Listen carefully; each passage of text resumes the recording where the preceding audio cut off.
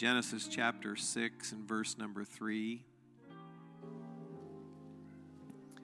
Genesis chapter 6 and verse number 3.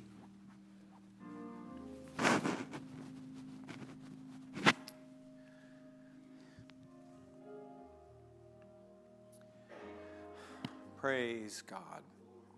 There's a beautiful Spirit of the Lord. Would you just lift your hands one more time? Just let's love Him. I love you, Jesus. I love you, Jesus. I love you, Jesus. Thank you, Lord. Commit the remainder of this service into your care, God. Genesis chapter 6 and verse number 3. And the Lord said, My spirit shall not always strive with man, for that he also is flesh. Yet his days shall be 120 years. Amen. One of the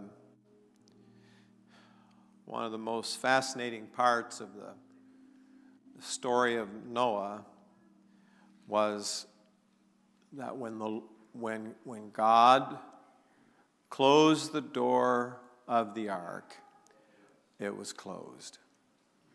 It was closed. And for a scripture, a biblical back to the story, I want to draw your attention to when David was king of Israel. David had a son, a very handsome son, whose name was Absalom. Had his sights set on the kingdom. But he could not wait for his time to come. He wanted to grasp the kingdom from his father earlier than prematurely. And so Absalom decided to launch a rebellion against King David. And for a season he did. And he became, as it were, temporarily a king. In one of those times of strife between Absalom and David, who was the king, David became angry with Absalom and expelled Absalom from the land. And Absalom fled from King David. So get the picture. David said, Absalom, you're out. You're out. And David purposed in his heart that he was not going to allow Absalom back in. You're out. And later on, however, Absalom was permitted to return, but he was not allowed to return to the palace. He could not come before King David, his father. He was allowed to come back to the kingdom, but he was not permitted into the palace. Absalom has fled from his father because of King David's anger. Now he is permitted to come back, but he will not be granted audience with King David. He cannot come into his dad's presence. Now, King David had some right-hand men, and one of them's name was Joab. And Absalom felt, if I can have a meeting with Joab, possibly Joab can talk to King David, and I can come back into the palace.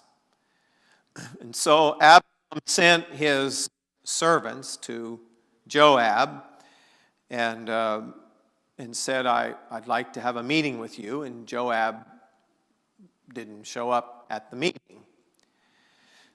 And so the Bible says Absalom sent his servants again, and said to Joab, Absalom would like to have a meeting with you, and Joab refused to go a second time. So Joab came up with the idea that I have got to get Joab's attention. So Absalom told his men to go and set Joab's barley fields on fire. And so the servants of Absalom, his staff, went and set Joab's barley fields on fire. And this got Joab's attention. And Joab went and met with Absalom and asked him, why did you do that? And Absalom said, I could not find any other way to get your attention. But now I have your attention. Lord, I love you tonight. I thank you for this service. I thank you for your hand upon us, and I pray, Jesus, that though your Spirit will not always strive with man, I pray tonight that you will quicken my heart and that your Spirit would flow and that you would get our attention, Lord, we pray. You know, that's exactly what God will often do to us. And he will, I wrote in my notes here that God will use, cause, or allow things into our life will get our attention. How many of you have ever had God get your attention? Oh, yeah. I've shared with you this oftentimes that how when I had cancer, it certainly changed my life. And the miracle and everything that was there. What I don't often share is that about 6 months before I was diagnosed with having cancer, I had made a decision in my life that I was going to change the course and the direction of my life. I had had a meeting with Brother Lewis, and I had made up in my mind that I was going to take a different direction with my life. And I don't often, and I don't know that I've ever told that part.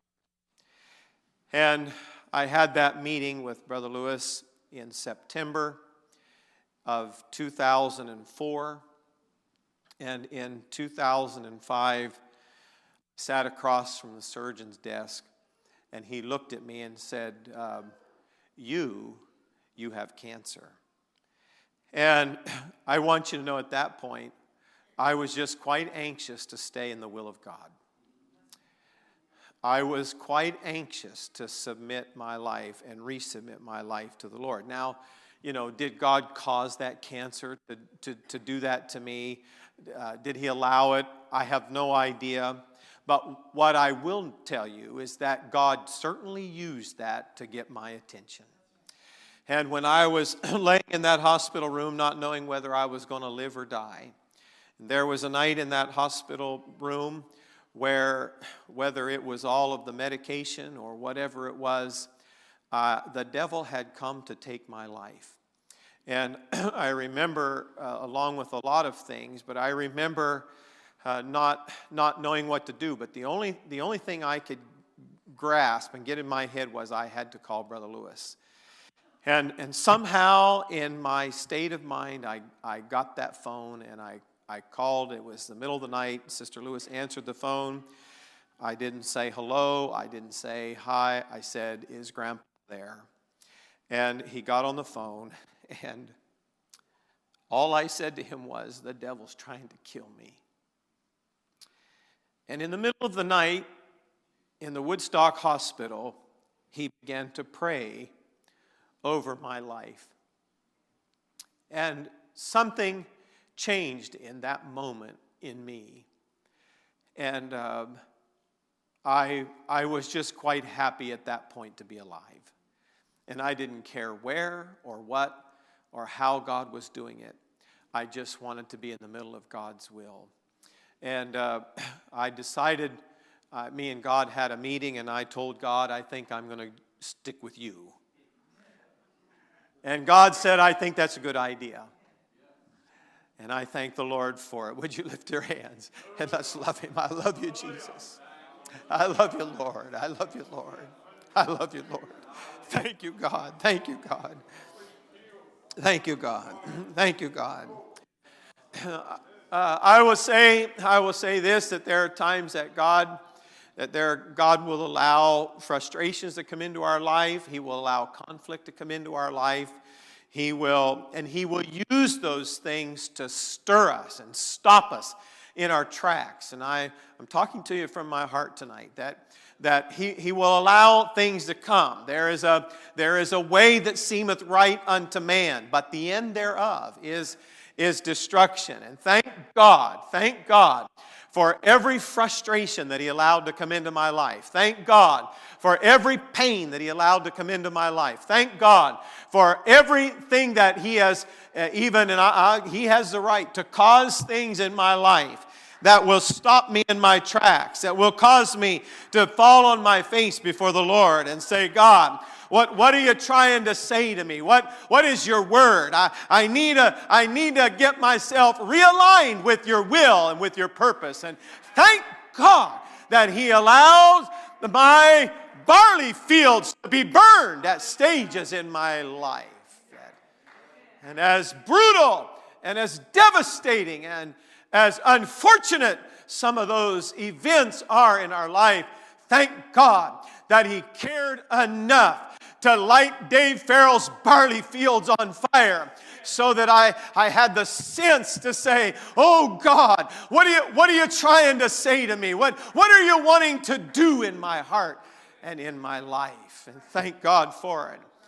So I want to say right from the outset, don't shirk away from those things, and don't get bitter and offended at those things. That's God. That is God trying to set up a meeting, an interview where He can adjust and realign things in our life. And oh God, thank you for every time you lit my barley fields on fire. Thank you, Lord, every time you placed a flag of pain in my heart that stopped me in my tracks, that caused me to fall on my face, that caused my spirit to be broken and contrite. And I humbled myself.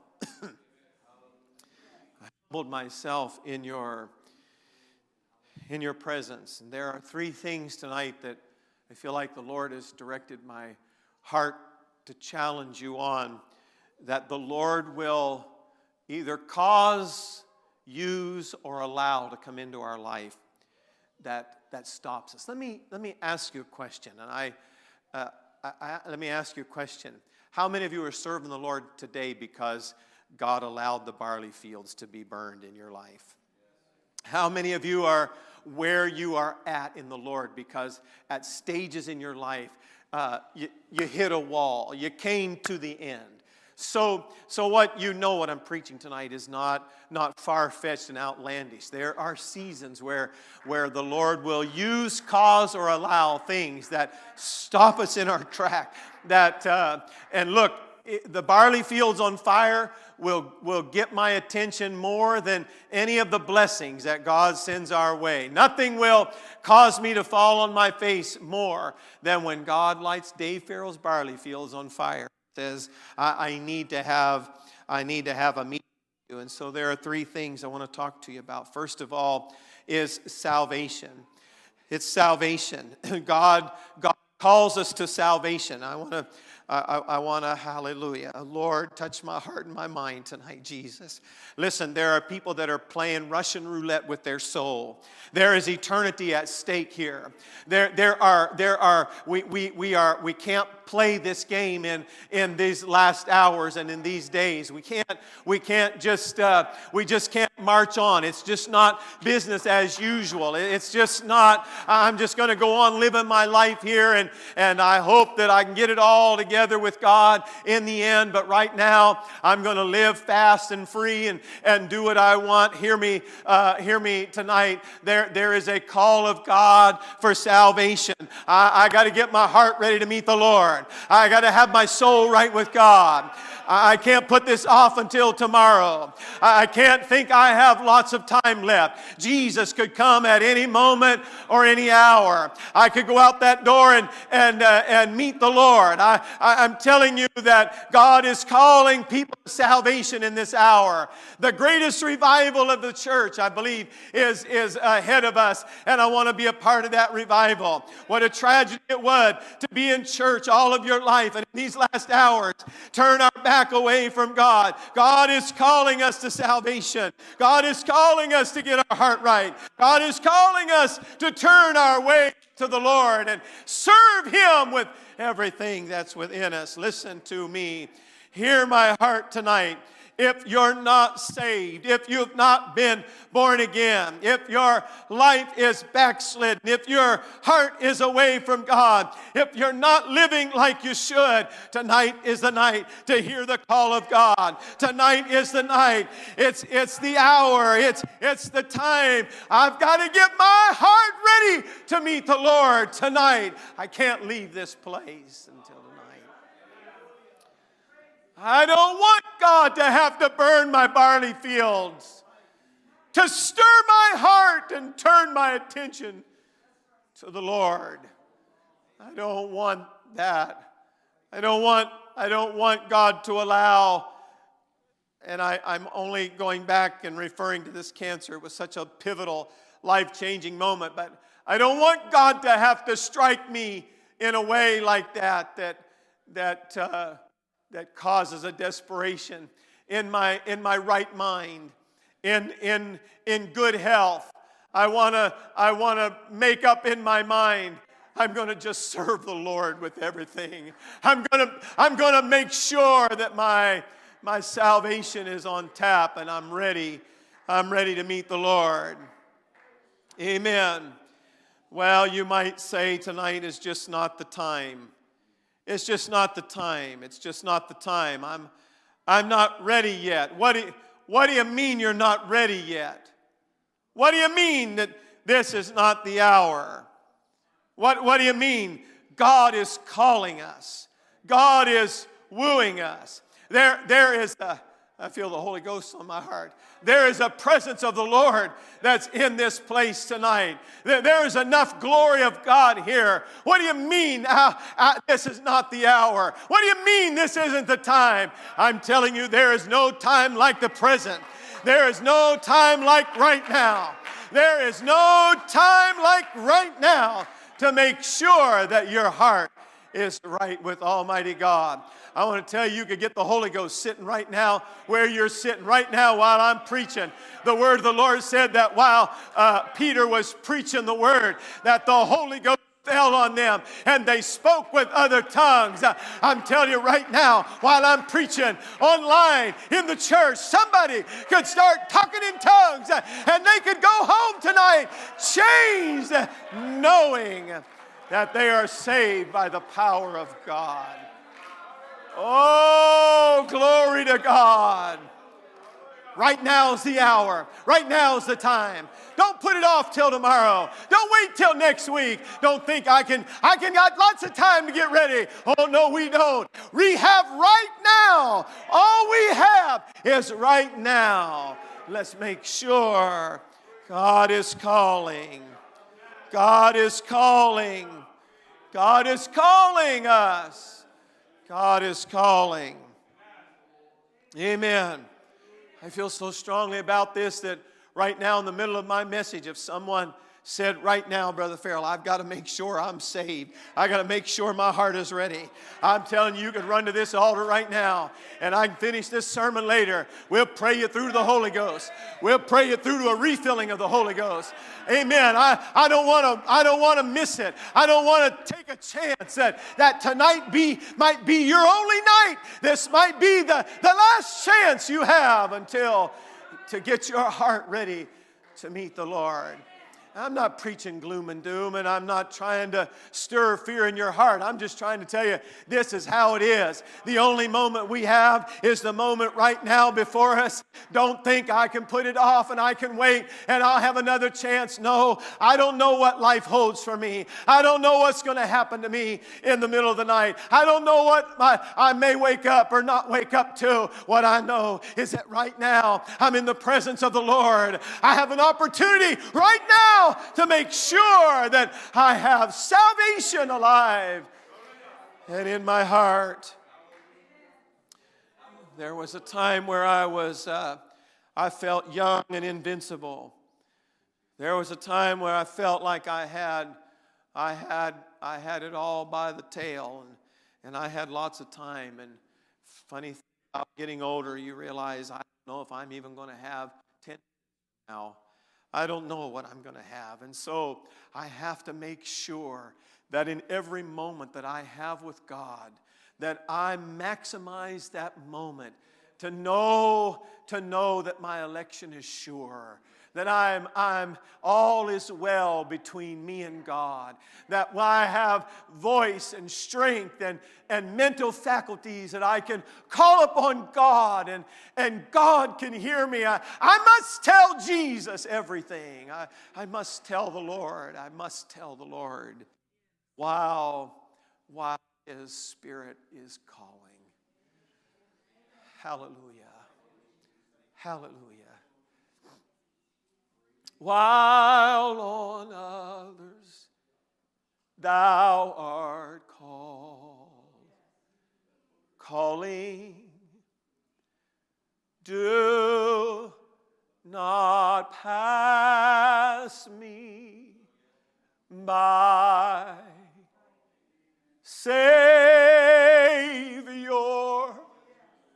oh Savior, hear my humble cry, while on others thou art calling. Do not pass me by. Oh, Savior, oh Savior, hear my humble cry, while on others thou art calling. Do not pass me by. Oh God, oh Savior, oh Savior, oh Savior, oh Savior. Hear the appeal of my heart tonight. Answer the call on the first call. Answer the call on the first knock. Answer the call when it first rolls. Answer the call. There's something about human nature that if we resist it, we can get hardened to it.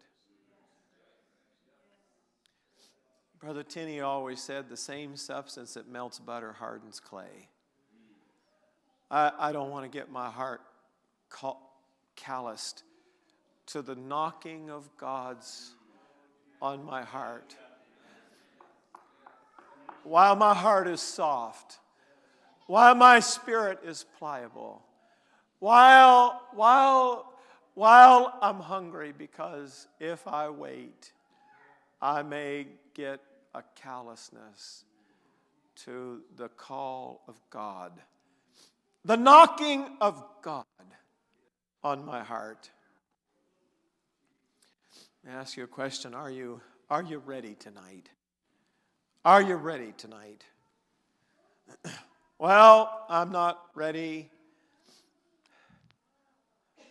I'm here to tell somebody tonight, get ready. Get ready. Get ready. Get ready. When you hear the gospel, get ready. Get ready. I want to say something, and I don't really know. I don't really know where I'm at with it. But I have seen individuals that get beyond the call of God in their spirit. Is it okay for me to say that? I believe in the church age, God's going to keep calling, and God's going to keep calling. But there will come a time, I believe, when that call will stop ringing forth. Or I will just get so calloused in my heart that it will not affect me like it once did. It's a scary thing to watch individuals that have been in church a long time, and then all of a sudden, the Spirit of God stops moving their heart. They lose a softness to God's Spirit. And it starts to grieve my heart. When I can't be touched, when I can't be moved, when the preaching of the Word of God doesn't stir my soul,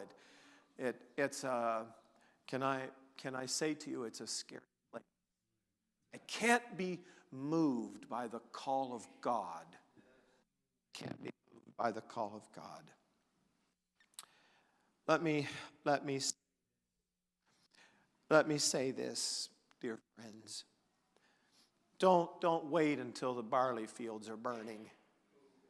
Don't wait until the barley fields are on fire. God's Spirit, as He said in Genesis, will not always strive with man. Don't wait until the barley field is on fire. Don't wait until you're in a hospital bed. Don't wait until you're in the funeral parlor. Don't wait until you're in the bankruptcy office. Don't wait until you're in divorce court. Don't wait. Answer the call of God.